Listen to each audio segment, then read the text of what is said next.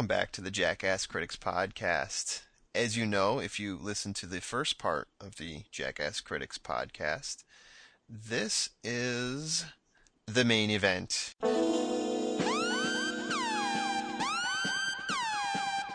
ding, ding. And for the main event, we, Matt and myself, will be having an in-depth discussion on the movie Dressed to Kill, filmed by Brian De Palma. Mr. Brian De Palma. We had to pick one from his extensive repertoire, and this is what we settled on. Mm-hmm. And it came out on Blu-ray very recently. That was one of the reasons we chose it. There was a chance we may have gotten it on Blu-ray as a screener.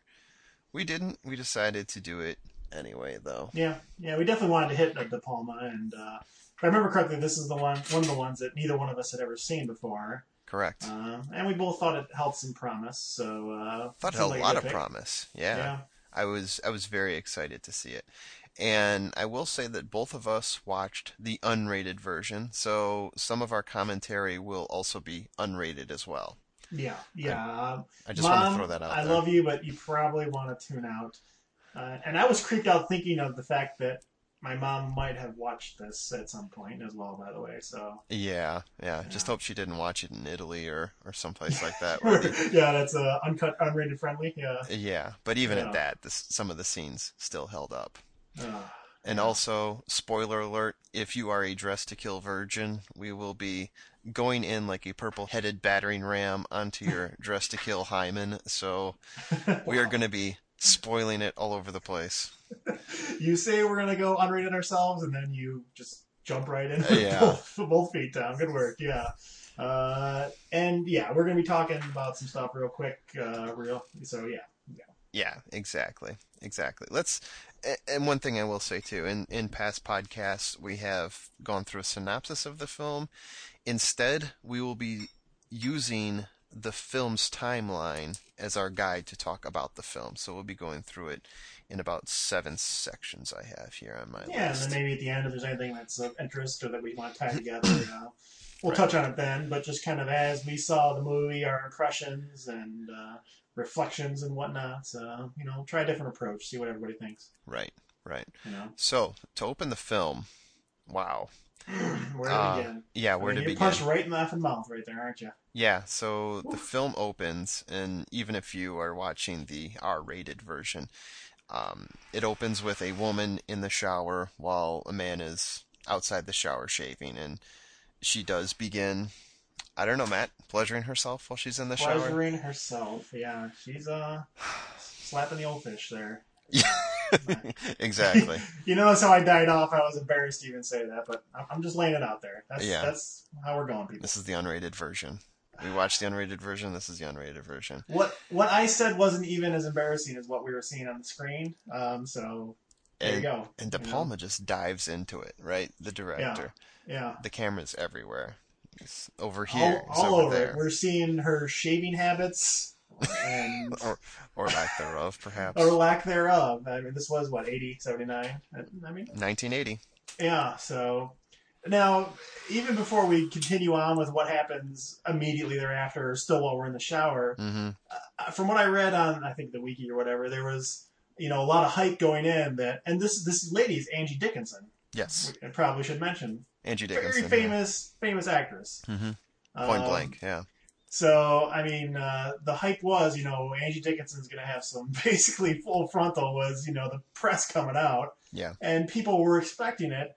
Somewhere along the line, someone spoiled it. And it was, in fact, a penthouse model or something that was showing the bathing suit area, the naughty bits, as they say in England. Yeah. Which just seemed completely obvious to me. I guess what happens when you're in 2011 in an internet age. Obviously, Angie Dickinson is not showing her naughty bits off in front of 40 people. I mean, why would she even? I don't even know. Apparently, I was reading she wanted to at first, or she said she was going to, and Brian De Palma's like, no, why would we want to do that? It's, we don't want to get our principal actress too wet in the shower or something like that when she could be doing other stuff. He had some reasonable explanation for using, like you said, a penthouse model for this. Yeah. The close-ups I wonder if he didn't like the shaving pattern and like the other one more or something. I don't know. You start diving in that close, you... how close was the camera to what was going on there? It was close. It was close. It was this close. Yeah, exactly. Yeah. All right, so she's taking care of a little business. And then some Hubby's guy presumably is right outside or something like that. Somebody is. Yeah. Yeah. Bam, bam, what's happening? And somebody comes up from behind, like hidden in the shower somewhere. Well, how big is the shower? What's going on back there? I know. I'm thinking that there's a tunnel leading into the shower that's capable of getting to from the outside world. I don't know. Yeah, exactly. It's their escape tunnel. Their panic room is through the shower or something. They didn't shut up the back shower firewall or something is turned off. Yeah. I don't know. Yeah. The apartment next door has got the extra shower. They share that. There's no wall separating them or whatever. Yeah, great. Right. So he obviously takes her by surprise, and it is an quote unquote unwanted intrusion, I guess you could say. And it's again, the scene just goes on for a little bit longer than you feel comfortable with. I would say. It isn't comfortable, and it's very disorienting. The guy behind her looks a little bit like the husband, but the husband's outside. It's not the husband. Or you think it's the husband. Yeah. Do we think that this is happening real, or is it a dream? I mean, it's very unclear what's happening. And obviously the fog of the shower is rolling in, and it's intentionally made to be somewhat dreamy, somewhat realistic. And the guy it's unclear what exactly is happening. The guy outside the shower keeps shaving, doesn't seem to notice, or if he does, he doesn't care. At first, I didn't think this was a dream. I thought it was I thought it was the first murder of the movie. Right. This is what was going through my mind. And even when it transitioned into her in bed with her husband, which we're getting into the next scene now, I was even wondering, is that the same person or is that someone who looks like her? Because her hair was all wet, so it was kind of tough to tell. Yeah, it's unclear what exactly is happening. And I imagine there was a lot of pretty serious confusion, if you're in the theater in 1980 about, what did I just see here? What has happened? I don't even know. It definitely puts you, off of your center, so to speak, in terms of, your expectations of what's going on. Right. And that whole scene, I remember writing down totally out of a giallo film, right? Out of one of these Italian films in the 70s, films that you've seen a number of and you can probably comment on. But I remember when I watched another one of these movies, I think it was Woman with Reptile Skin or something it was called, right? Yeah. Like at the very beginning was just like this. It just hits you in the face with its explicitness. Yeah, it's definitely over the top. Yeah, and you're like, wow, is the whole movie like this? What is going on here? Not only is it over the top with the nudity, but just how weird it is and maybe a little bit out of context or dangerous in a way, right? It's this mix of sexuality and violence that it just sort of hits you in the head like a hammer. Yeah. Well, my mom always said if you do it too much, you'll go blind. Apparently, if you do it too much in the shower, you will get, attacked. That's the other part that they never tell you, right? Yeah, that's the secret they don't tell you. There's always that guy in the back of the shower just waiting for you to touch the bathing suit area. Right. But as it turns out, this dream or fantasy that she's having, which is the shower scene, the man who comes up from behind the unwanted man ends up being her husband as we transfer back into her real life. And yes. Transposed over there, yeah. Yeah, she's having a secret moment with the hubby. Secret moment. Yeah. Yeah. Which, as you reminded me in our pre-show talk, she goes to tell her son about in the very next scene. Yeah. As the Wham Bam special or something. I guess. Something crazy like that. Yeah, I wrote it down somewhere here. Yeah. Yeah. The Bluehead special, right? Yeah, exactly. Yeah. I'm taking it that husband isn't satisfying Ms. Dickinson fully. Yeah, that's what we're led to believe. It's not a great relationship. Not a great relationship. Less than fulfilling. If she's complaining to her teenage son, who's building a circuit the size of the living room. Don't get me started. We're not there yet. Are we there yet? We're there. Go ahead. Unleash the beast. Peter! Peter! You're so smart and special, Peter. So they've got a teenage son, Peter, who's 15 or something, I guess, supposed to be? I'll go ahead and say he's 16 or 17. Okay. And so 1980, I mean, we're right at the cusp, I guess, of the microcomputer explosion a few years before the Mac hits and whatnot. De Palma, for all of his... De Palma loves gadgets and little trinkets and stuff. I mean, Mm-hmm. this was right before Blowout, which I just watched a couple weeks ago, and he falls into the same traps here with some of the shit that Peter does. But anyways, he loves gadgets. He loves kind of electronics and Mm-hmm. stuff. He was really kind of exploring it at that time or whatever. So Peter is inventing something that's going to change the world, whatever. And it's got a lot of light bulbs, and it's basically some sort of binary calculator, some BS that's in their living room or something. And Mom, I've been up all night. I've been so inspired. I'm not even hungry. You know what? Yeah. Stop eating, Peter, and just pass out and go to sleep. Yeah. Whiz kid. Yeah. Go get some ramen. And It's yeah. like a scene out of Short Circuit or something like that. It seems like something so cheesy in '80s that it's it's dated. painful. Oh yeah, it's completely dated.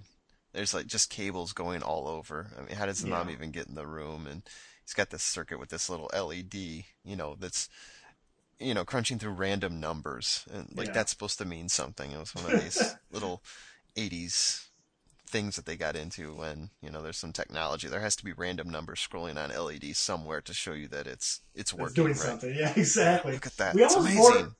It almost like switches gears into like an '80s adventures in babysitting movie or something where adults are so dumb and kids are so smart. Like, I'm adding, the binary of 1 + 2, and look at the lights. That means it's 3. And okay, dear, did you have breakfast? Like mom couldn't possibly understand, addition at a binary Yeah. level or something. This And microwave's so complicated. exactly. I mean, it's just a total crazy shift. And maybe he Yeah, was doing that to try to shift gears and keep you off balance. Oh, I'm rocking. This kid's so smart, but it's lame. Maybe it was cool in the '80s. It's pretty lame. right. Okay. So Yeah, then Peter. so then we go to Dr. Elliot. All right. So Okay. Peter's not listening to the Wham Bam special. Maybe Dr. Elliot, played by Michael Caine, will. Big fan of Mr. Kane. Yeah, he was Yeah. definitely one of the big drawing points for this for me. Yeah, I was excited to see what Michael Caine was going to do in this movie. He Yeah. plays a doctor who sees her in the beginning. He's obviously I guess you could say, a relationship consultant or a therapist of some sort who deals with housewives all day. And this is one of them, and she comes in and essentially propositions him after he starts digging into her unfulfilling life. And Right. she's thinking, hey, not having it at home. Here's Michael Caine. Why not you? Yeah. He shoots her down and says, I've got a family. I'm not going to ruin that. He's, Yeah. very, very business, very professional about it. Yeah.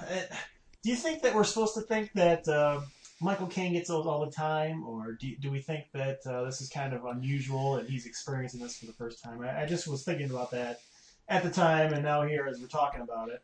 It sounds like a line of dialogue the way he delivers it that Right. he has written down somewhere that he's pulled out a couple times. Yeah, I thought the same thing. Like, this isn't the first time, at the rodeo, and I'm going to Right. go ahead and give you my stock line of Exactly. The because I stock love my line. family. Yeah, exactly. Yeah. He's only 15 years old. There we go. Yeah. You have a much better cane than I do. Not that No, I set the bar all that high. it's a horrible Caine. No. Yeah, so she moves out of there pretty quickly. The Michael Caine character is introduced. And she decides, well, I'll go to the museum and look at some paintings. And this opens up what I think is one of the most beautiful scenes in the movie, most well executed. This is one of the reasons we're interested to see Brian De Palma films, because he has these 15 minutes of glory in some of his movies that is just unmatched, right? Yeah, yeah. I mean, just the thought that goes into creating a scene like this. And let me lay it out for you. She's in a Yeah. museum and she's looking at paintings, and there's no dialogue whatsoever for maybe, I want to say it's probably about 15 minutes. And she's scanning, she's looking at people, she hears like these little snippets of conversation, she looks back at her painting. You can see there's something in her where she's desiring something else, and she's just putting herself out in public and hoping to get noticed like one of these museum pieces. Right. Yeah, like she's going. I know she's taking notes at the time. Like you go to the modern art museum or what have you to take Right. notes on picking up milk on the way home. Obviously, there's more going on than the motions she's going through. Right, right. And she's there. A man comes by in sunglasses. why he's That's wearing why would you wear sunglasses. sunglasses into the museum? Yeah, Right, because the lights are so bright, they're burning his eyes, right? he's got to wear. His future's so bright. He's got to wear shades. Right. And I don't Yeah. know if you noticed this, but I think it was the exact same actor that was in her dream who was shaving. That is a good question. It seemed. I mean, we're supposed to at least have that question. Is that the same guy? Is this after the fact? You're supposed to, I think, question whether or not that's the gentleman. Yeah, exactly. Exactly. Yeah. So she sees him, and you wonder what's going through her mind. It seems like she's interested. She's sort of, laying down these signals, and the camera goes to her hands, to her feet, to her eyes, to her face. And, eventually she, I think, drops a glove on purpose, Yeah. or maybe on accident. And she's doing all these little things to get noticed by this guy. Right. And one of the things that I'm going to point out here too. So I was keeping a running count of the number of times that a Hitchcock film was referenced, Yeah. and I'll say right now I came up with 4 that are very strong and one Yeah. that is rather weak. I'll bring out Okay. 2 of them now. Yeah. So this whole museum scene is very reminiscent of the scene in Vertigo, where Right. James Stewart is following around Kim Novak's character, Madeline. Yeah. And she's in a museum and she's just staring at this one picture. And really, Angie Dickinson is staring at this one picture the entire time. But instead of being the person who's being looked at, Yeah. like Jimmy Stewart's looking at Madeline the whole time, she's, if you read into film studies, they always talk about this as being sort of an anti-feminist film where he's, got the controlling gaze and she's the object of his gaze. Well, in this movie, De Palma really turns that around, right? Yeah. She's in the museum. She's, looking like Madeline. They have these shots that are positioned in much the same way, but it's always her gaze. It's always what she sees. It's always looking at that photo of, Yeah. the lady that's looking back at her, right? So it's sort of this weird reflective gaze of another woman. Yeah. Or she turns her head and looks at the ape, who's the man, which is ironic, right? Yeah. So the first reference I want to point out is the Vertigo reference. Even though he turns around, who owns the gaze in the movie? Instead of being the man, it's the woman. Yeah, as we at least teased in the first part, Mr. De Palma, he certainly has a love relationship with Alfred Hitchcock. And more love on top of that. Yes, very famous director if you're real not into flicks, to the point that he, either wholesale copies some of plots, definitely a lot of camera work. Bizarro twists on top of old Hitchcock films, if you will. So, there was several intertwining, very strong references to other Hitchcock movies here in our focus tonight. So, it's even before we got started, Tom was mentioning to me that I should keep track, and he was going to keep track and stuff. And as they kind of arose, we were going to kind of mention them just as a setting the table there after what you just said. So, De Palma and Hitchcock are somewhat inseparable.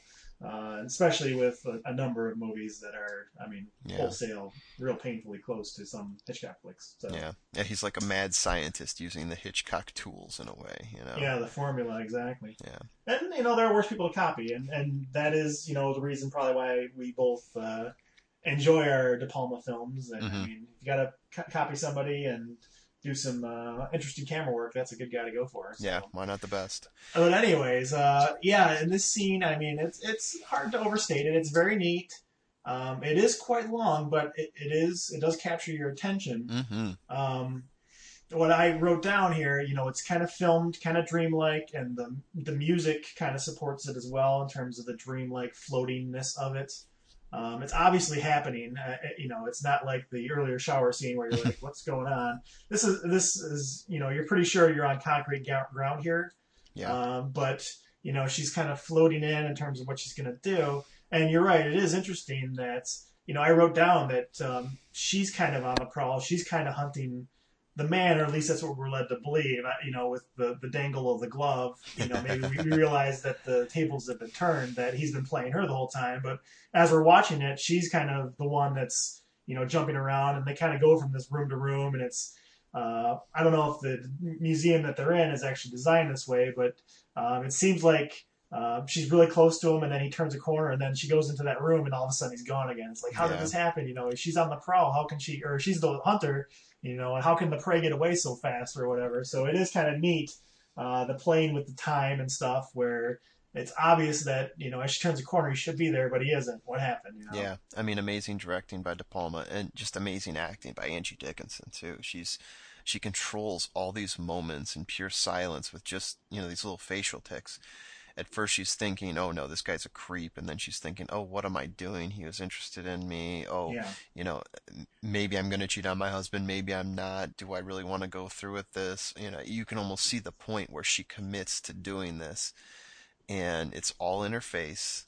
Nothing is spoken, nothing is said. Yeah. And then she goes outside and eventually sees him, like you said, like a worm on a hook. He's Yeah. dangling the glove out to pull her into the cab.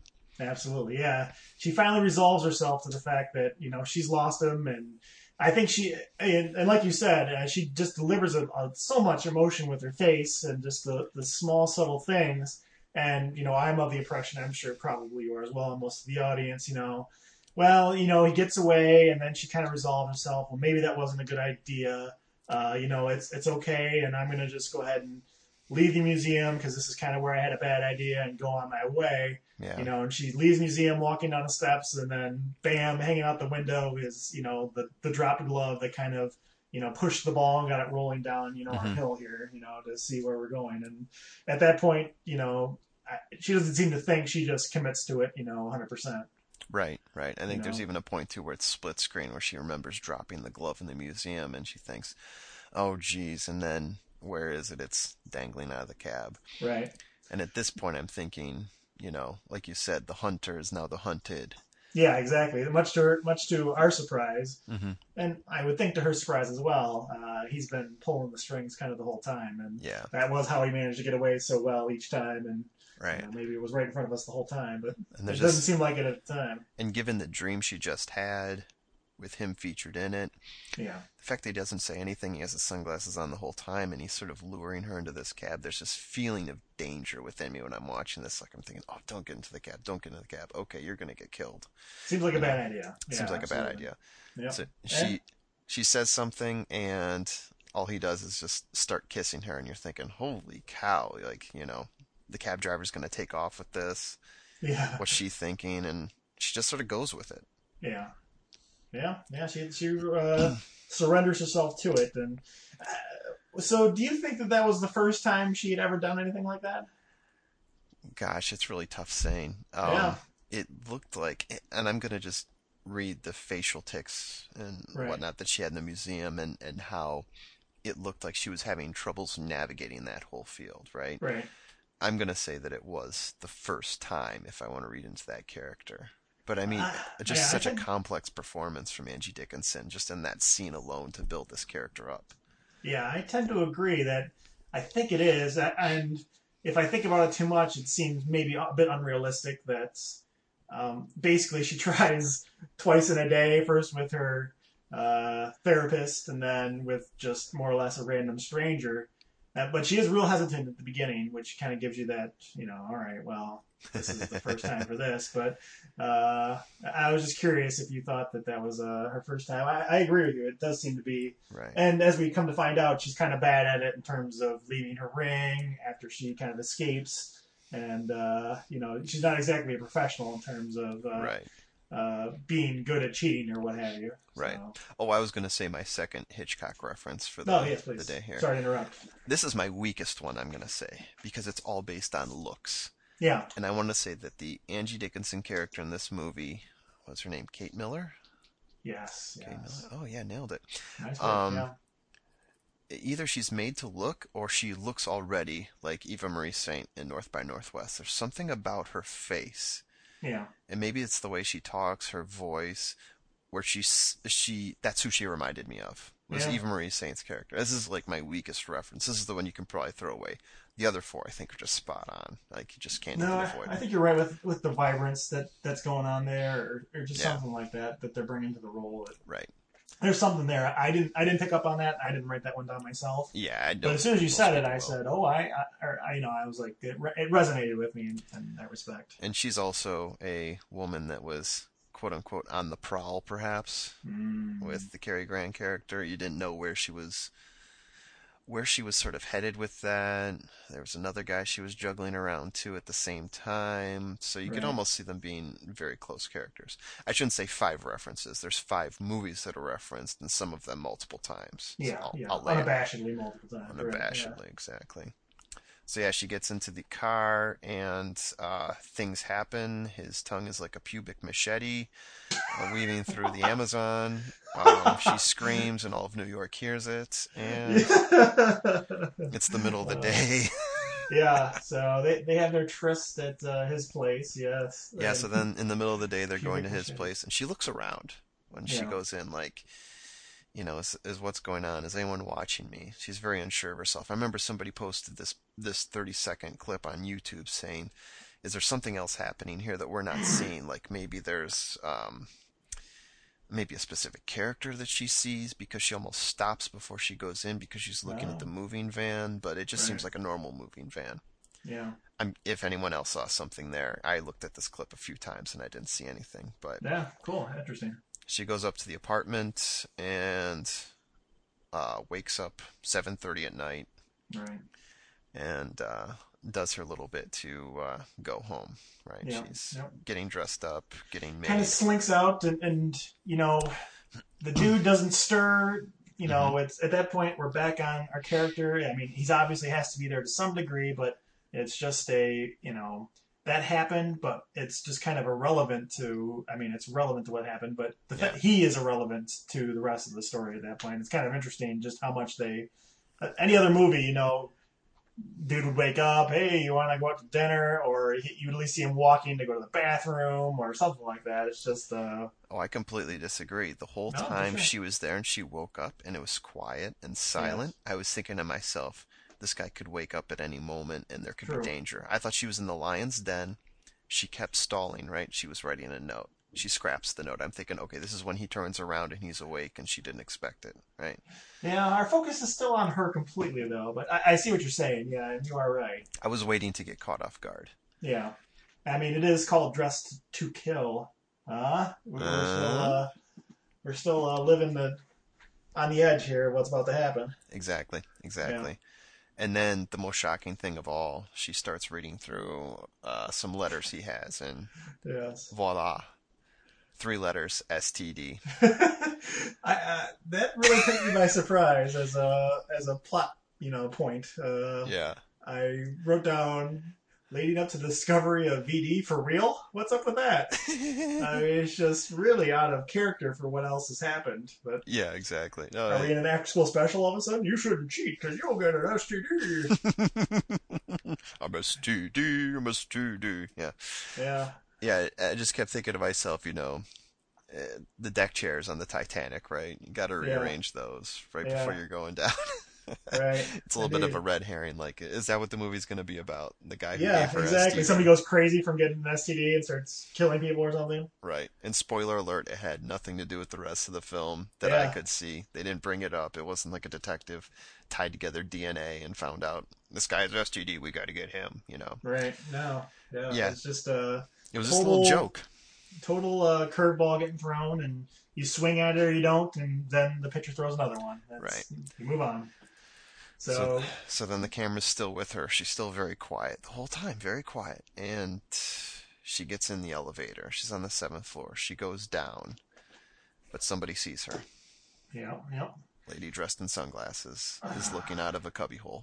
yeah, And split screen again.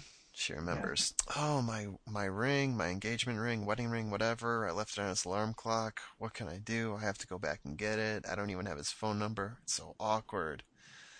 She goes up, and then all of a sudden, Biggity bam. biggity bam, that's the murder. Is it razor? How's that? Yeah, there's a Yeah. straight razor Gross. that is used in a very brutal scene that happens in the elevator, Yeah. slashing left and right, and she's wearing, very white wool coat, it appears, and the Yeah. visuals. I mean, obviously, De Palma's going for some very stunning looking visuals. Yeah. And this is a larger lady. Definitely bigger than Miss Dickinson. Yeah, Wearing an very imposing figure. very concealing garb so that we have no idea of the identity, kind of in a giallo type pattern here of whodunit sort of a situation. Right, right. So she's Yeah. wearing these dark sunglasses. She has long blonde hair, and she has this long black raincoat that is cinched in the middle with kind of wide shoulders. And this is when I wrote down my next reference here. Yeah. So obviously so there's two references here, right? So this whole slashing going on is straight out of Psycho, obviously, Straight out of right? Psycho, yeah. Yeah, with the knife Without any shame, obviously, yeah. yeah, some fast cutting, some slow cutting because it gets a little bit more visceral than Psycho. But the other reference here is a reference to Family Plot. Oh. You remember that movie? I do remember that movie. It's been a while since I've seen my Family Plot, and Right. yeah. So it's all about how she's dressed. The murderer, right? She has these dark sunglasses, the black coat. The only difference is in Family Plot, she was wearing a hat. Oh. So there's no hat here, but I was thinking the whole time, this looks very familiar. And then I was going through my Hitchcocks and got to the last one, Family Plot, and I'm like, bingo, you know? Yeah. Yeah. I mean, that's even if you haven't seen Family Plot, you've probably seen the cover, or what I know is the cover, and it's got the black, trench coat and the stark red lipstick and the bad wig and whatnot. Yeah, Yep. You're right on. Yeah, that blonde wig. Yeah. So the murder happens in the elevator, and then something happens. The elevator door opens, as it does. Yeah.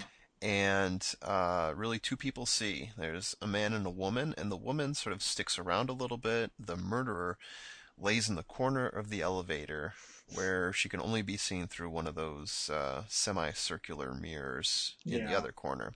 So obviously the man runs away like a scared free cat, but That'd be me, yeah. That'd be me as well. The lady who happens to be Miss Nancy Allen. Miss Nancy Allen, who is the next main character. There's as Robin Wood points out in an essay that I read in, Vietnam to Reagan, this is sort of like a handoff with the gays, right? So you go from one main character handing off to another. They reflect each other in this mirror sort of way. Yeah. They're sort of caught in each other's gaze. She's wondering how she can help her.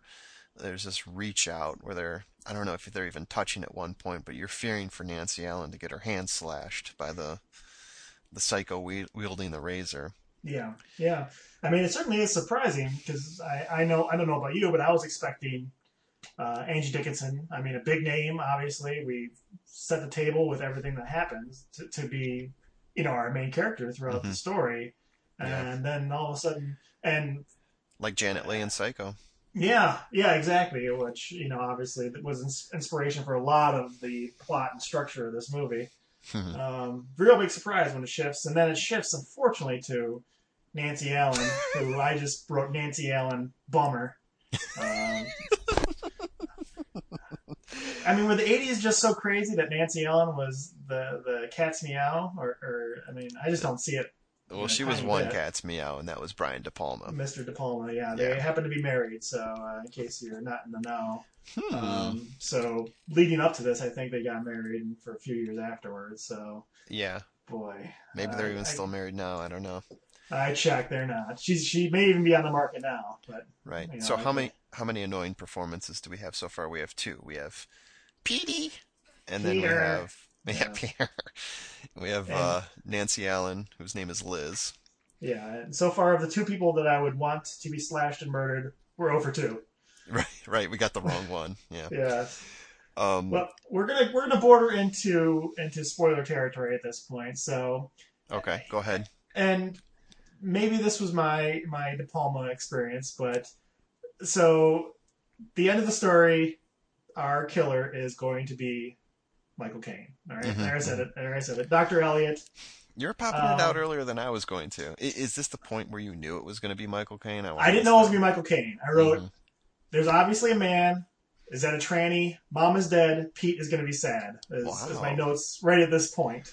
Well, you nailed the tranny earlier than I did. And I've watched Raising Cain a lot. It's kind of one of De Palma's cheesier movies, but I like me some John Lithgow. It's got the crazy stabbing through the car scene, which is one of De Palma's camera tricks that I love whenever he does it. Just the first person stuff flying at you. Oh, yeah. I can't believe he hasn't made a 3D movie with one of those going on because it's made for it. But anyways, it's very similar in John Lithgow dressing up, and obviously with the Psycho references with Norman and Mom. So I knew that there was that's a huge bitch, or that's a real stocky woman, or that's a dude. Yeah. And they do try to hide it, obviously subtly, because obviously De Palma's being coy still at this point to the 1980 audience. But yeah, I don't know why I mentioned it now, but I kind of figured out that's a man right there. That's New Woman, baby. Yeah. Yeah. And later, I figured out the Kane part, but when we get to that beat, we'll talk about it. Right. Okay, so we're in the police station now after the nastiness has occurred. Yes. And I want to bring up my next annoying character. Please, yeah. Dennis Franz. Dennis Franz. Wow. Yeah. Every time he's in one of these 80s movies, I think, how did this guy get, how did he keep getting work? And people love him, Dennis Franz, Dennis Franz Law and Order, is that what he was in? I don't know. NYPD Blue. NYPD Blue, yeah. I guess if Pop you want, Rock, yeah. He you could film a movie of him in Idaho, and he would bring some New York City flair to it. I mean, he just kind of oozes out New York City-ness. I'm not an outsider. I'm a cap. He just has an attitude and a voice and a look that is it's Dirty cartoonish. City. It's just cartoonish. It's completely over the top with the accent and the lingo and the jive and the way he carries himself. I'm just like, oh my gosh, can we get a normal person in here? Can we tone it down a little bit? I mean, he's going large. Yeah, he's worse than like Pacino, who can now only act as Pacino. I mean, Franz only acts as Franz. I mean, I've seen him in TV shows, I've seen him in movies, and Franz is Franz. If you want a New York City cop or a guy that's kind of a city doucher, call him Dennis Franz. Yeah, exactly. I mean, it's just like in a box. You just open up the box, he pops open, you feed him the lines, bam, he's ready to roll. So he's questioning everybody, including Dr. Elliot. And while he's questioning Dr. Elliot, who was talking to Peter, Peter's outside with some mechanical devices so that he can hear what's going on. He's got a microphone tuned into the room so he can hear what Dr. Elliot's saying. And he knows that Dr. Elliot is definitely hiding something, and he gets the clue at this point that he's got to, dig a little bit deeper. And then he also finds out from this conversation that the hooker, who is Nancy Allen, Liz, also was the person who saw the murder happen, or saw the lady who did the murdering. And I also want to bring this up too. This is now 2 movies. The next movie, Blowout, where loving husband Brian De Palma gives his wife work as the main actress, who is also, by the way, a prostitute. So, how would this conversation go in Jackass Tom House, where you say, "Honey, I love you"? Honey, I've written 2 movies. I've written this great script for you. Oh, really? Yeah, and I've got you in mind for the lead part. Oh, that's great. Yeah, so here's how it's going to play out. I'm going to make you look beautiful. The camera's going to be on you the whole time. Yeah. Soft focus. You're never going to look better. I love it, Tom. Jackass Tom. Right. So here's the character. Oh, is it like a princess or something? No, it's not so much a princess. It's you're on the right track though. It's a woman. It's a woman. Queen? I'm a queen? Yeah, you're not a transsexual, so keep that in mind when I tell you this. Yeah. It'll soften the blow. The only way I can work the story is if you're a prostitute. That's the business. Both times. Both movies. Cast your wife as a hooker. And that's only the 2 movies I've seen her in that he's been directing. The worst part is Dennis Franz is also in Blowout. Yeah, that's the other part too. Jiminy Christmas. Ugh. Are they the same people? You start to wonder that after a while. Yeah. Maybe this is the sequel. Yeah. Dressed to Kill, Blowout. So we've got the annoyances of De Palma casting his wife as a hooker, annoying Dennis Franz, and then we're back onto the adults are stupid. The police detective isn't figuring this out, but the stupid Peter with his stupid little toy is figuring all this stuff out just by. And it is cool camera work, by the way, with the like a double focus going on, which he does multiple times. That is really neat. So took me off of the edge of annoyance because I hear really ya. appreciated the hell out of what was going on in terms of the visual presentation. Mm-hmm. That's another De Palma classic right there. The Yeah, double and focus. I eat that up every time. I love it. Love it It's too. neat. It's just something. I don't know how he does it. And I don't even want to know. I just want it's like Disney World. I don't want to know where the cast members go to put on Disney costumes. We could be talking about unicorns while they're in that double focus, and I would Yeah. just like sop it up. Yeah, and I even wrote down he seemed to do a 3-level depth level one at one point. I don't remember the context of it, but I don't it's remember just that so either. cool how that works out every time. Yeah. So while he's listening to Dr. Elliot, there is a point where Dennis Franz said, when he's talking about women wanting to, go around and try to find someone to kill them, he was asking if, she wanted to be killed, if he Yeah. thought so as a psychiatrist. And he said that maybe she propositioned herself to people who she wanted to get killed by, and maybe this guy who, she slept with is the killer. And he says, she propositioned me. Yeah. And Dennis Franz says, but you're not a psycho. Little spoiler alert there from Captain Annoyance. Police Too bad. Squad. Yeah, the delivery is what grates the hell out of you. But yeah. Right. Now, we do hear from Bobby, who's the killer, who you already spoiled as being Michael Caine. Yeah. Sorry. Spoiler alert. That's all right. Yep. It's going to happen anyway. Yep. We have this split screen. Do you remember the split screen that goes on after we get out of the whole... Is this when we're listening to the message? Yeah, the message. Yeah. There's a split screen. Yeah. Half the screen's on Michael Caine listening to the message, and then half the screen's on Bobby as she's looking into Nancy Allen's house with her binoculars, trying to, figure out what she's going to do next because she wants to kill. So Michael Caine in the daytime, Bobby at night. So they sort of split. Same person, yeah. Same person, right. And then eventually the camera on the right, which is Bobby, starts to follow Nancy Allen, but it follows her in the daytime. Right, and it's very interesting how he does this too, right? Yep. Like how he's setting up these two pairs, so to speak. And then eventually Michael Caine starts watching the show on a tranny, and it just so happens that Nancy Allen's watching the same thing at the same time, just on different splits. And Michael Caine is sort of figuring out the whole Bobby thing. He's thinking about it. He's looking very stern and trying to figure out in his head what to do next, or at least that's what you think. Right. And it turns out he just left a message for himself, and he wants to watch a show about a tranny. Turns out, yeah. Turns out. Yeah. Donahue, by the way. Nice Donahue 80s reference there. It suddenly screams at 80s like a Donahue. I see we both wrote that down in our notes. I wrote it down as well. He's got a little Donahue lean going on there. Yeah. Yeah.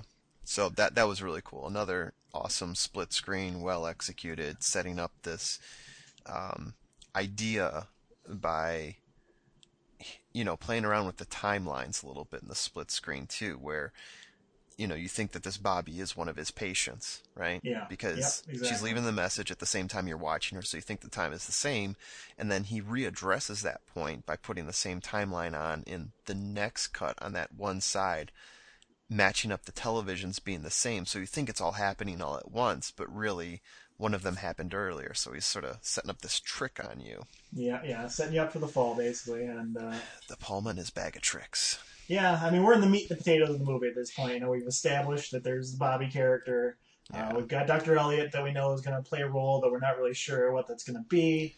The detective's on the hunt, and we're about to enter into the point where Liz, the Nancy Allen character, and Peter are going to, join forces. The prostitute and the teenage kid are going to, of course, join together and solve the wrongs, which is kind of an eye-rolling type of plot twist. But we can skip past the most boring part of the movie. Well, maybe not the most boring part, but the one that we probably have the least to say is this whole chase scene.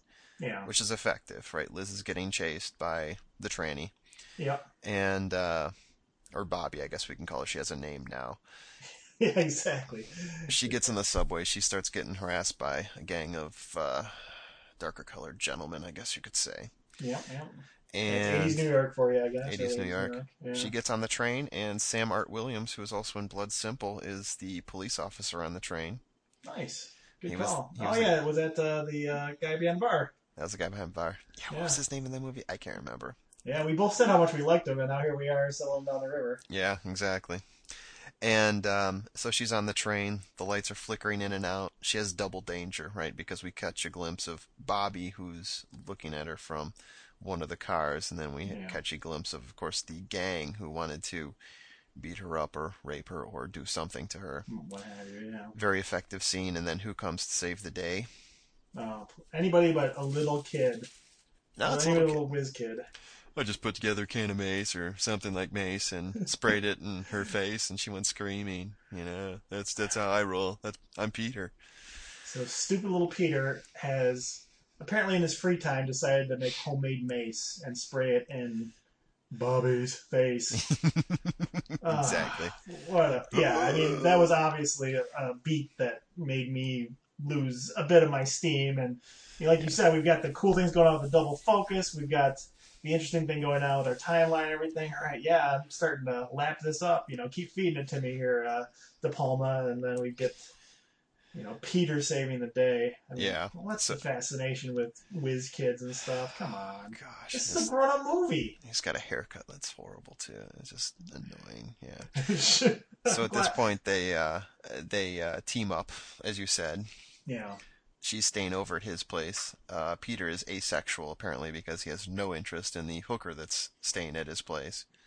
Yeah, and were you getting the what's going to happen here type vibe when she decides to stay over? Like, where is this going? I don't understand what's happening here. Yeah, it was a little creepy. Yeah, I mean, it was a lot creepy. Inappropriate, but they're heading down that path, and then nothing happens. So why did we set this up? Yeah. So they can be a dynamic duo, Batman and Robin. I don't even know which one's Robin. They're Robin and Robin, but whatever. Save the lecture, Mr. Wizard. I wouldn't know sodium from Adam. Oh my god! Awesome Nancy Allen line right there. Yeah, and that's her husband that thought, to craft that up and have her deliver it. Yeah, there was even a line where she says, "You want some more coke?" And since she was a prostitute, I was thinking, is she offering him cocaine? Yeah. I think that, it was the 70s and 80s. Obviously, that probably was the hint going out to the audience. Wink, wink. Yeah, but no, we know Peter. He's drinking his coke so he can build circuits. Yep. So then they figure out that there is indeed this Bobby person going into the office based on a camera that Peter set up to take snapshots every 4 or 8 seconds. I couldn't remember which one. Yeah, something like that. I just did the math on how long the bike was going to sit there and then divided by the number of seconds an hour, which is like 3,600. Yeah. It's pretty easy when you think about it. It's really elementary. Thanks. Okay, so talk to you later, hooker. All right. Yeah. So they figure out that it's what timeline that this Bobby character was entering or exiting the office. So they're like, okay, we just got to break into the office. Wham, bam. Figure out the... Sorry, I lost it there. Figure out who's on his schedule. Find a schedule. And we know who the killer is. It's as simple as pie. It's a lot of work to go through. I mean, if you already know for a fact that Bobby is going in to visit the doctor, I mean, is it that much work to flip through 3 pages of his date book and see which one is named Bobby? Yeah, and then just know that that's Bobby. I mean, it's no big deal. But no, we have to have... And again, it's another chance for De Palma to do neat camera tricks and make me happy. And I'm not one to really overthink technical parts of movies and stuff like that. Yeah. Why is he doing this? If you know he's going in there, just go in there. If you're going to break in anyways, you're going to check things out, or you're going to send in Liz on her secret mission. Yeah. Which we'll talk about here and shortly. she has a chance to tell the cops too. Dennis Franz comes in. He's like, "If you don't tell me what you know, I'm going to book you instead." Yeah. I think you did it, yeah. And for some reason, she tells the kid, "Oh no, I won't tell him that you're working with me because you really don't want to do that." But seriously, suck it up. There's a murderer out there. He's chasing you. Sell out the kid. Sell out the kid. The cop who doesn't want to murder you and would prefer to capture the bad person. Right. But instead, what do? They try to seduce the doctor. Yeah. Which is a no-no. Apparently that's a bad idea, and that triggers Bobby. So she's in the office, and I wrote at the 75-minute mark, which is when the first crack of lightning hits, and she's talking to Michael Caine at night in his office, per his schedule. I wrote down, I believe it's Michael Caine. Okay, yeah. Yeah, at that point I wrote down, why are we still pretending that we don't know it's Michael Caine? I don't know. I mean, were people in the audience still just totally like, Yeah. no, that's a chick. What are you talking about? Yeah. But Well, no, if you're watching the movie, we're still in mode. The Michael. movie's still feeding you like. Yeah, Michael Caine did talk to someone about Bobby. Yeah. Another doctor saying that he thinks that she might be killing people, and the guy was sort of looking at him like, "Oh, okay. Why are Yeah. you telling me this?" Right. He had this look like, "Oh, you think so? Why is that? Yeah. Can you Yeah. tell me more about this?" Yeah. Can you have Bobby make an appointment? I don't know. Yeah, Bobby might be busy. yeah, All right, whatever. yeah. He was saying, "Are you sure Bobby's gonna be or you're gonna be in your office all day?" Yeah, that's where I'm Yeah. gonna be. Okay, I'm just making sure you're gonna be in your office all day, and just making sure Yeah. that's where you plan to be for the next 30 minutes while I call the cops on you. So, Yeah, we don't realize that this doctor's going to be making an appearance later in the movie. That's the most groan-inducing part of probably the whole film, but yeah. we'll be there shortly. But, Doctor will be back. yeah, in the meantime, Rear Window reference, little Peter has his binoculars and he's trying to use those to look through the windows to make sure that Nancy Allen is okay. And Yeah. meanwhile, Nancy Allen is in there trying to seduce uh, Mr. Elliot, Mr. Dr. Elliot, Mr. Michael Caine. Right. Who, by this point, I'm just thinking to myself, man, this is the most boring Michael Caine performance I've ever seen. He's just Right. like holding it in the whole time, Yeah, definitely extremely reserved, and I mean, very compactness of the words and the delivery of them. Yeah.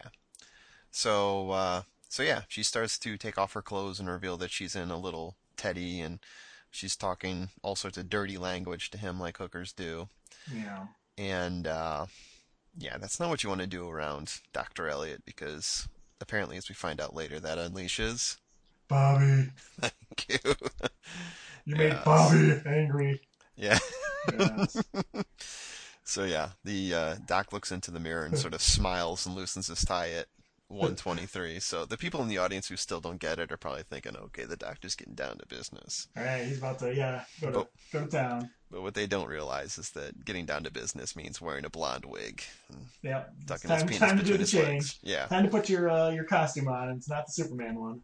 Right. So the cops are onto this the entire time and I'm looking at this thinking that these are the most irresponsible New York police cops I've ever seen, just It's just a hooker.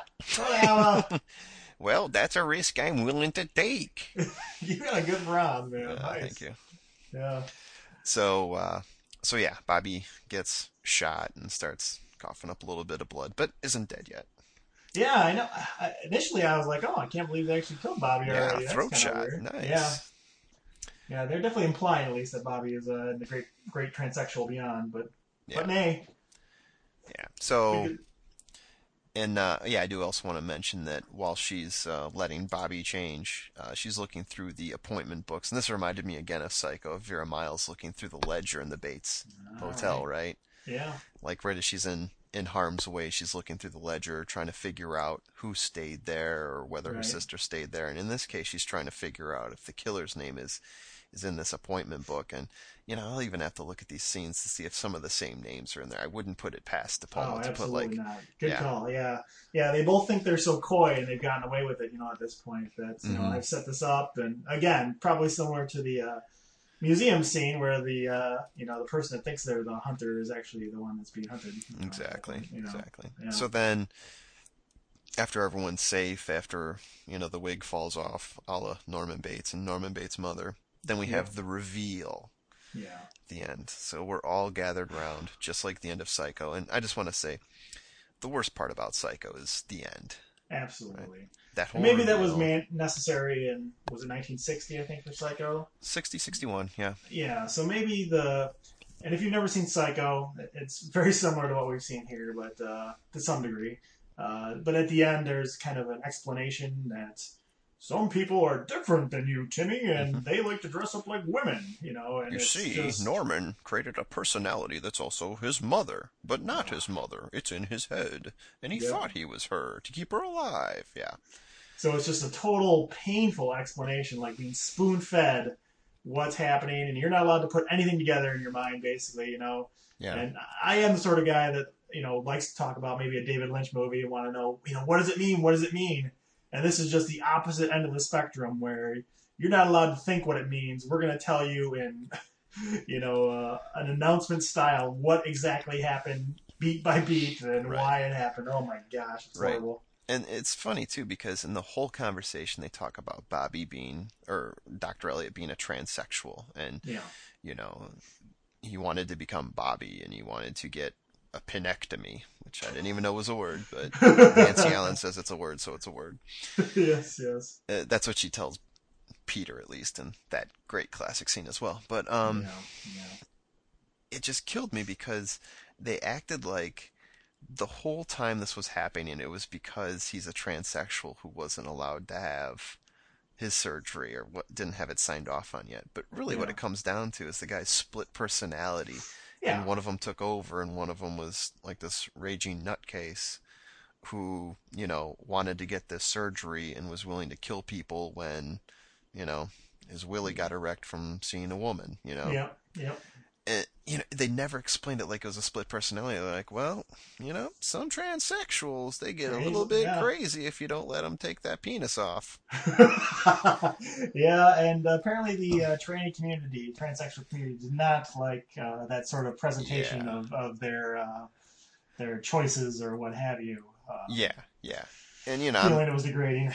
and I think, we're in a society right now that's extremely politically correct. And maybe that's why I think that way. But I was just thinking at the time, man, I bet some people were really upset with this explanation. Yeah. Even at that time. And I think I read afterwards maybe the same thing that you did, that all sorts of groups of people were up in arms over this movie. And I know I saw Brian De Palma saying, what can I do? Like, come on, how can you not see this, Yeah, I mean, it seems like they added. I think audiences were sophisticated enough to not really necessarily need the answer. Yeah. This last scene, it seems to be just homage to Hitchcock for the sake or blatant ripping off of Hitchcock and Psycho, the end scene, just for the sake of ripping it off more than anything else. I mean, We've gotten this far. Let's yeah, just keep ripping it, What did Hitchcock do next? Okay, we need a scene that looks like this. yeah. I mean, it's That's just brutal. And if you have seen Psycho before you've seen this one, and we have the ending where Bobby gets shot, and we fade to black or whatever, in the next scene we see the doctor again, and then if you're like me and you're probably like Tom, you're like, oh no, don't do that scene, don't do that scene. They're going to explain it, aren't they? Yeah. And then they go and explain. It's like, oh, I can't believe they chose to do the painful explanation. Stupid. Yeah, exactly. So then they go from that scene, which is just straight out of Psycho, as you said. Yeah, and that's kind of the end of Psycho. Move on with the world. Yeah, but they're not done yet. Yeah, but wait. There's more, Tom. Yeah. So she decides to have dinner with Peter and tell him pretty much what she learned already. Yeah. And Peter's finding it out. And there's supposed to be this whole comical transition about her talking to Peter about transsexuals and this lady, probably about 70 years old at another table looking over when you see Peter, right? When the camera cuts to Peter, she's listening to the conversation completely aghast and about to lose her lunch. And it's really... why do you have to hold us on for this? I know. Nancy Allen with her New York draw, her Brooklyn draw, or whatever. Yeah. See, he needs a pinectomy and he couldn't. And Peter is self-aware of, the surroundings and maybe this isn't good lunchtime food. It's almost Three Stooges-esque in terms of the hijinks and hilarity of someone knows what's going on and somebody doesn't, and you're supposed to... Peter even takes it to a new level. He's like, oh, you can do that.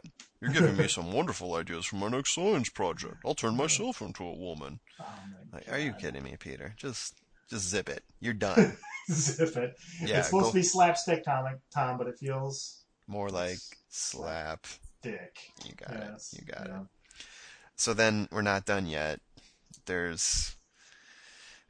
We go back to the sanitarium. Not sanitarium? Is that what it's called? Sanatorium? Right. Crazy. Yeah. The crazy house, the nut house.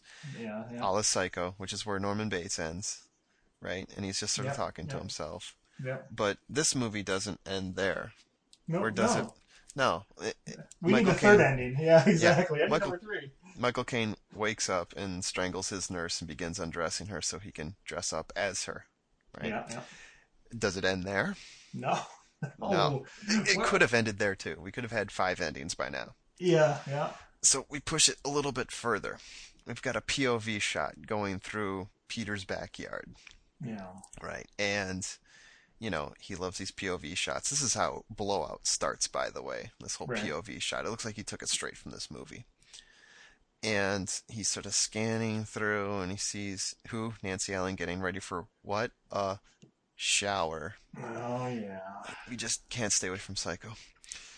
And then we go to Nancy Allen in the shower, and we're taking all these cuts of her that look just like Psycho, right? That 270-degree shot, like the camera's looking straight down from the back yeah. of the shower. And of course, it's more time to show your wife completely naked in the shower to everyone I guess. unnecessarily. Yeah, definitely. Yeah, And, he never crashes into the shower, but she has this sense. And then she sees, like, the nurse shoe just hanging in the dark. yeah. Just hanging there for like 5 minutes. It's like he's one of these characters in a video game that doesn't get triggered until you walk past a certain Right. point. Yeah, exactly. The script hasn't triggered him yet. Exactly. Yeah, she's like walking around for 5 minutes on eggshells, like, what can I get to protect myself? I'm naked and there's a killer in the house. Oh. And it's just painful. Yeah, that's the longest fourth ending of any movie ever, I would say. And then it doesn't end there, Yeah. necessarily.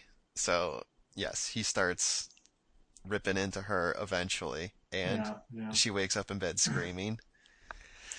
And then it ends. Then it finally ends. I mean, you're like a battered wife at this point, just expecting more and more. But it's like, for real, it's over this time. I mean, Well, I don't know what the plan was. Do you know if all those endings were part of like the R-rated cut? I wonder if that was just some. Oh, they were. They because they were showing in one of the featurettes how even that ending where she got slashed, they had to cut pieces out of that because it was too bloody. Oh, really? Yeah. There was a whole thing with this movie about being rated X, and dealing with the NPA and everything. Yeah, and De Palma's throwing up his hands like, what can I do, guys? I don't know what I can do, So he had to cut out all these scenes, and he thought, oh, it ties the movie together, and he cut out all these different parts, and he shortened some of the bloody scenes, and he took out some of the cooter shots, and, he tried to tighten those up a little bit, and he finally got it down to an R. Yeah. But he had the unrated version released to Europe where, they don't care. They take their kids to this sort of stuff. They love the cooter shot, absolutely. Cooter shot, exactly. European, yeah. Wow. Anytime I say anything inappropriate, I always just say it's European. It's gotten me this far. Exactly. Yeah. Hey, don't bother with that. It's European. It's European. Okay, Matt. So I don't even know how to ask this question. We'll get to our questions here. Who do you party with in this movie? There's so many people that are despisable.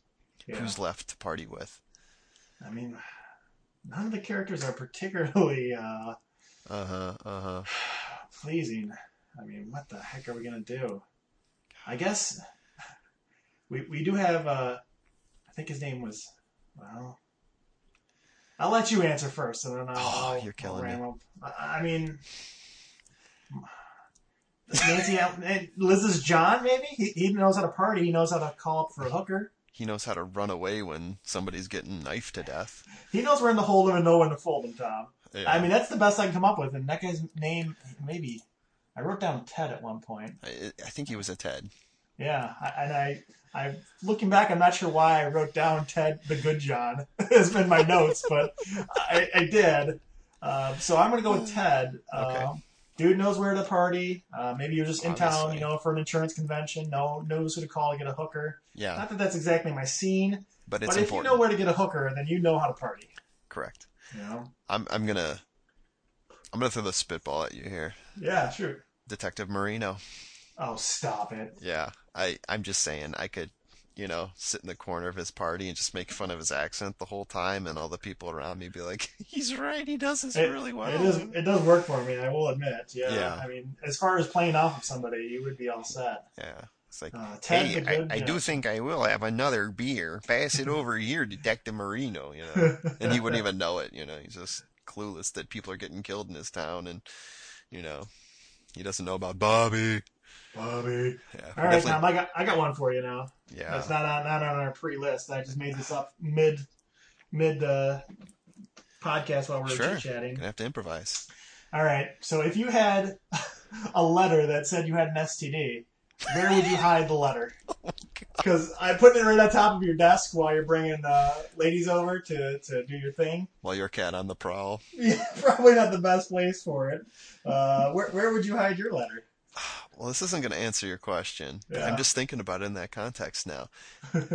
This guy was a cat on the prowl. He had his sunglasses down. Sunglasses right? Inside the Inside. museum, yeah. Maybe he's the type of guy that doesn't want repeat offenders. Yeah. And he just puts that out there. He's like, this way, it's a clean separation. Yeah, so somewhere like in the background, there's probably like an IBM Selectric typewriter that he's just typing up these ominous letters and leaving them around everywhere. Exactly. There's one in the kitchen next to the orange juice in case she starts getting thirsty and goes in there. Because it wasn't very scientific. It said sexually transmitted disease or something like that, or venereal disease. It's something like that, right? I can't remember what the term was. I think it was STD, though, and I'm thinking to myself, usually I shouldn't say usually because I've never been in this scenario, but you would think if you, funny now, huh? Right. If you get something like this, the doctor doesn't write that on a piece of paper, does he? No. Doesn't he write something more specific? Like 3 weeks later. Oh, by the way. Yeah, penis scoliosis, something like that. Let's see. I got Publishers Clearinghouse. I got a bill. Oh, my STD results. Sweet. I have STD. Yeah. Whatever. Yeah. Go find Angie Dickinson. I'd probably recycle that one, to be honed with you. Oh, that's a good idea. Shred yeah, it. I mean, do you really keep that around for like old time's sakes, or I mean, do you need to reference it again later? I'm pretty sure you make note of that, and then when you die and your loved ones are going through your papers just to make sure everything's in order. Oh, look, there's an STD. What? Grandpapa had an STD in '80. What the hell is this? Okay, Matt, where do you hide your STD papers? Where? Well, where I hide all my important papers. I think next to my bed on my my dresser. I think right on top. I'm gonna send them a message exactly. If, exactly. I get some lucky lady. I'm footloose and fancy free. I can't be having no long term commitments at this point. So I like the dude's style. I'd leave it right out there. Yeah, one stop shopping, baby. That's right. How does you get the whole package, including the STD. It's my gift to you. Okay, how does this compare to the other De Palma films that you've seen, Matt? Well, the last one I saw was Blowout, and that was pretty recently. So very similar characters and a lot of similar tomfoolery, but it's definitely in the lower half for me. The twist I didn't think was all that great. I mean, there's some neat camera work, and certainly the museum piece is very impressive and very well done. But you're not really seeing anything here you're not seeing anywhere else with a much better story. Much more likable characters. I mean, geez, really now that I think about it, with the who do you party with question, it crystallizes how much basically you dislike everybody. I mean, the Michael Caine, Dr. Elliot character is pretty okay, but there's not a lot there. I mean, he doesn't have a whole lot of lines to begin with. I'm not frankly surprised he took it even. I mean, there's just, I guess the meat of the character is the fact that he dresses up like a woman and is attacking people. Yeah. But still, that's not a really meaty character. For Michael Caine, who was kind of a really big deal at the time. Yeah, I struggle with this like I struggle with all De Palma films, so because all of them seem to have these issues with him not knowing where to stop with Hitchcock, right? And he says constantly that Hitchcock is like his language for film. He uses this to tell his stories, and it's like these Hitchcock terms. And this is how he thinks, right? He's not ripping off Hitchcock. He's using the Hitchcock language to tell a story. But when is enough enough? I mean, in Black Dahlia, there wasn't enough of it, obviously, because it just bored the crap out of me. But in this, millions of other people, in this movie, after the first 30 minutes or so, or maybe 40 minutes, you're just thinking, okay, just get it over with already. Stories here, yeah, and then when he pulls out the reveal and he just keeps beating Psycho over the head, you're just like, okay, I get it. You're clever.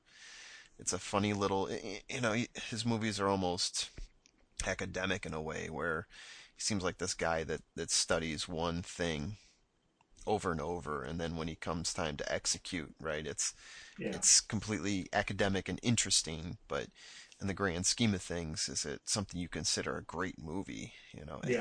All of his movies to me are like that. I mean, Femme Fatale is probably one of my favorites. I know it doesn't rank high with a lot of people. No, well. Maybe Scarface is someone else's favorite, but I didn't really care as much for Scarface. This one, it's in the middle. That that large lump in the middle of films Yeah. with Brian De Palma for me. I think It's a lot not of them end up horrible, but there. it's there's very little that isn't done better elsewhere in his repertoire, Yeah, story wise, certainly character wise. yeah, There's some neat camera tricks, but again, those are on display in most of his better movies. right. So, I'll wrap it up uh, and say it like this: in this movie, the highs are high and the lows are low, and it all evens out. and It's Bobby average. keeps it hanging. Bobby. Yeah. My goodness. I got another question for you then. Okay, hit me with it. So there's a scene. I believe Ted the John, if I remember correctly, was involved with some company or whatever. And Liz, our hooker, calls her broker, and she wants to put. she wants to buy $900 in stock, which I found hilarious. Yeah. Do people with $900 in stock? I understand $1980 worth. Yeah, exactly. I mean, it's just so weird. $9,000 I would understand, but I think the I wrote- $900 number was weird. Anyways, I wrote down somewhere, I think Liz is one serious business hooker. exactly. Because she's like getting stock tips from her John, and she's calling about it the next morning, and she's just all serious about her business. You almost wonder if that's like notes that Nancy gave her husband, like, I think my character should be a little smarter. I think maybe I should buy some stock or something in the middle of the movie just because I'm coming off a little dumb and he's showing baby. me up. Yeah, anything you want, baby, as long as you're still a prostitute, okay? Exactly. Yeah. You So can do anything you want, you just gotta be a hooker. Okay, that's how it's written. Hooker. if you were going to buy $900 in stock and call your broker Tom, what stock would you buy? And yes, I'm looking for stock tips, basically, at this point. I don't even know where to begin with this. What's Brian De Palma's company's name again? Hitchcock Entertainment. Maybe I'll buy Apple. How about that? I'll get 2 shares. There we go. Yeah, I know, that's my problem. If you say Apple or Google or something, you're going to be getting, Nothing. 2.34 shares. Right, This is the sort of thing there is no good answer. I just really wanted to bring up the $900 in stock thing. Yeah, hookers playing the market. I wouldn't buy Netflix because it's just too unsure. Quickster. Yeah, slash Quickster. Hey, my Quickster stock's gone. What happened? Yeah. Okay.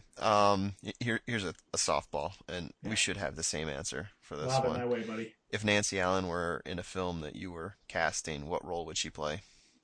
Well, obviously a hooker. I have written down Call Girl, so yeah. My other option would be pretty brain close. scientist. So that was.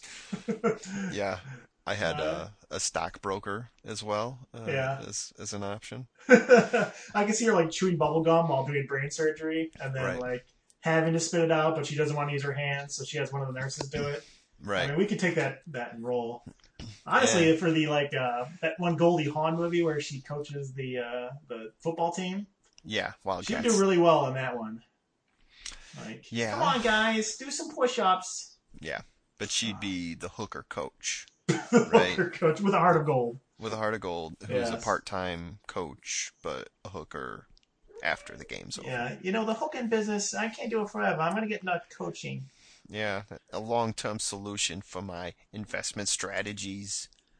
We've done a tremendous amount of bad impressions in this one. I almost want to apologize. Yeah. Oh, yeah. Except for your Sipowicz, Dennis Franz. It's pretty solid. Detective Marino. I have one more for you, Tom. Yeah. And, boy, this is a lot of questions. This might be the... We're dragging it, but yeah. Yeah. So, directors married to actresses. Who's your choice? Lindsay Krause, married to David Mamet, or Nancy Allen, married to Brian De Palma? Easily Nancy Allen. At least she's easy on the eye. Whereas yeah, Lindsay Krause, not exactly in my wheelhouse. It's like sandpaper on the eye. Mamet saw something there. But at least when Nancy Allen gets into her little teddy, I mean, there's some semblance of femininity and something going on there. Also, when she was leaning over the desk, I have written down, oops, a nipple hanging out. So a nip slip, as they say. Yes. If this were Lindsay Cruz, I would say, oops, my eyes are on fire. Wait, is that hair? Anyway. Damn it, Blu-ray. Yeah, exactly. It is video perfection, unfortunately, in some circumstances. This is going to be the toughest question to answer, Matt. Oh, wow, another one. Damn. Yeah, This is the last question, too. All right. I don't even know how to answer at this point, but I'll figure out something. Which character annoyed you the most? Oh, man. Well, Amazingly enough, it's not going to be Peter. Even though I hate the kids, I really think it's going to have to be the Nancy Allen / Liz character. Dr. Elliot, not really annoying. I don't blame the other doctor guy who explains everything, though I hate the fact that he's there. Just Nancy Allen, her not even in the story would be awesome. I'd rather a deaf mute be involved in the story. Yeah.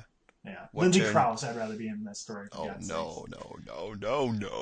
Yeah. What Bold turns statement, you real on? talk down. What turns you on?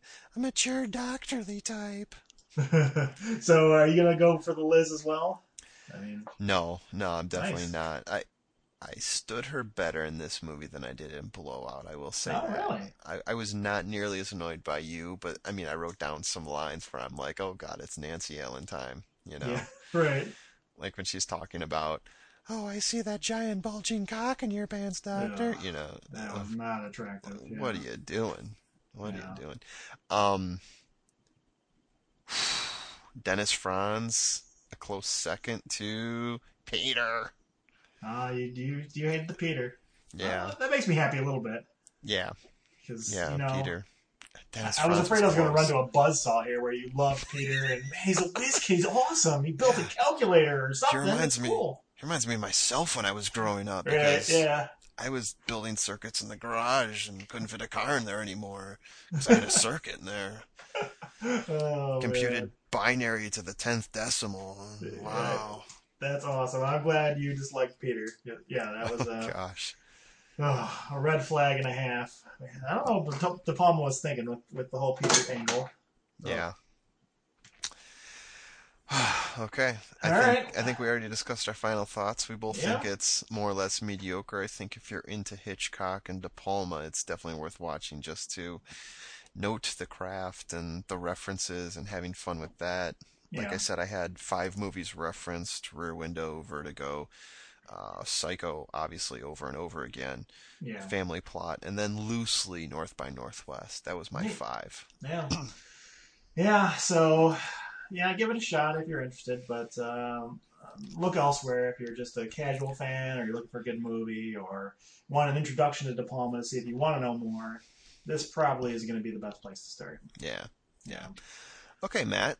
We don't know what we're doing next, but we're going to do another movie soon. Do you want me to pick one out of the magic grab bag, or just want to say, people, why don't you take a look at Jackass Critics on Facebook to figure out the next we'll announce shortly which one we're going to do here. We'll announce shortly. We will talk it over. We won't just spring one on Matt right here, and he'll say, no, not a Tarkovsky film. Yeah. So be on the lookout. I got to pay the rest of my debt, so I'll be writing my review for Tiptoes, because that was part of the deal. I gave my preview here on the podcast, but I'll be writing an official review. I still have to do the grand celebration presentation of my 12-pack of beer to Thomas and finish paying off the rest of my debt here. But it was a good summer blockbuster. Maybe we'll do another bet for the Oscars or something like that, or we'll try to figure something out. Yeah. We had a couple different ideas, but at least this time I paid off my debt, or I'm on my way at least. I'm not deadbeat. Bobby likes it. All right, I think that's a good send off as any. Yeah. See you later, folks. All right, see ya, everybody.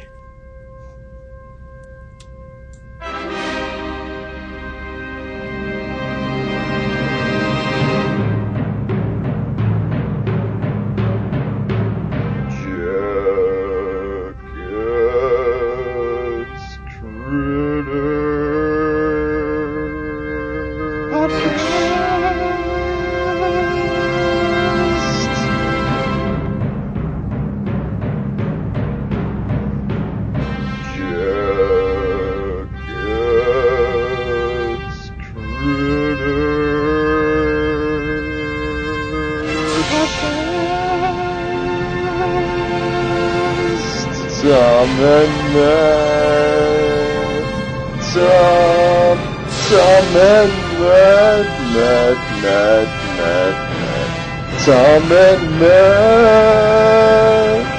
talking